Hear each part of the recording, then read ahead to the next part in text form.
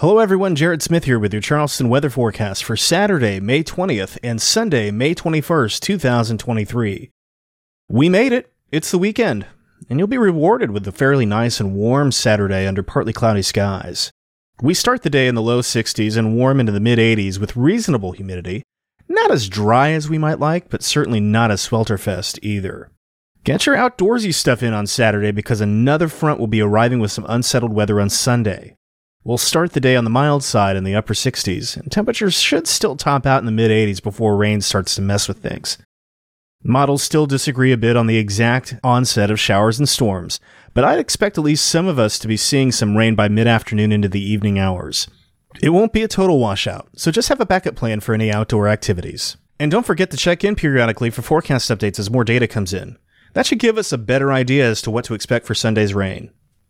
This has been Charleston Weather Daily for May 20th, 2023. I'm Jared Smith.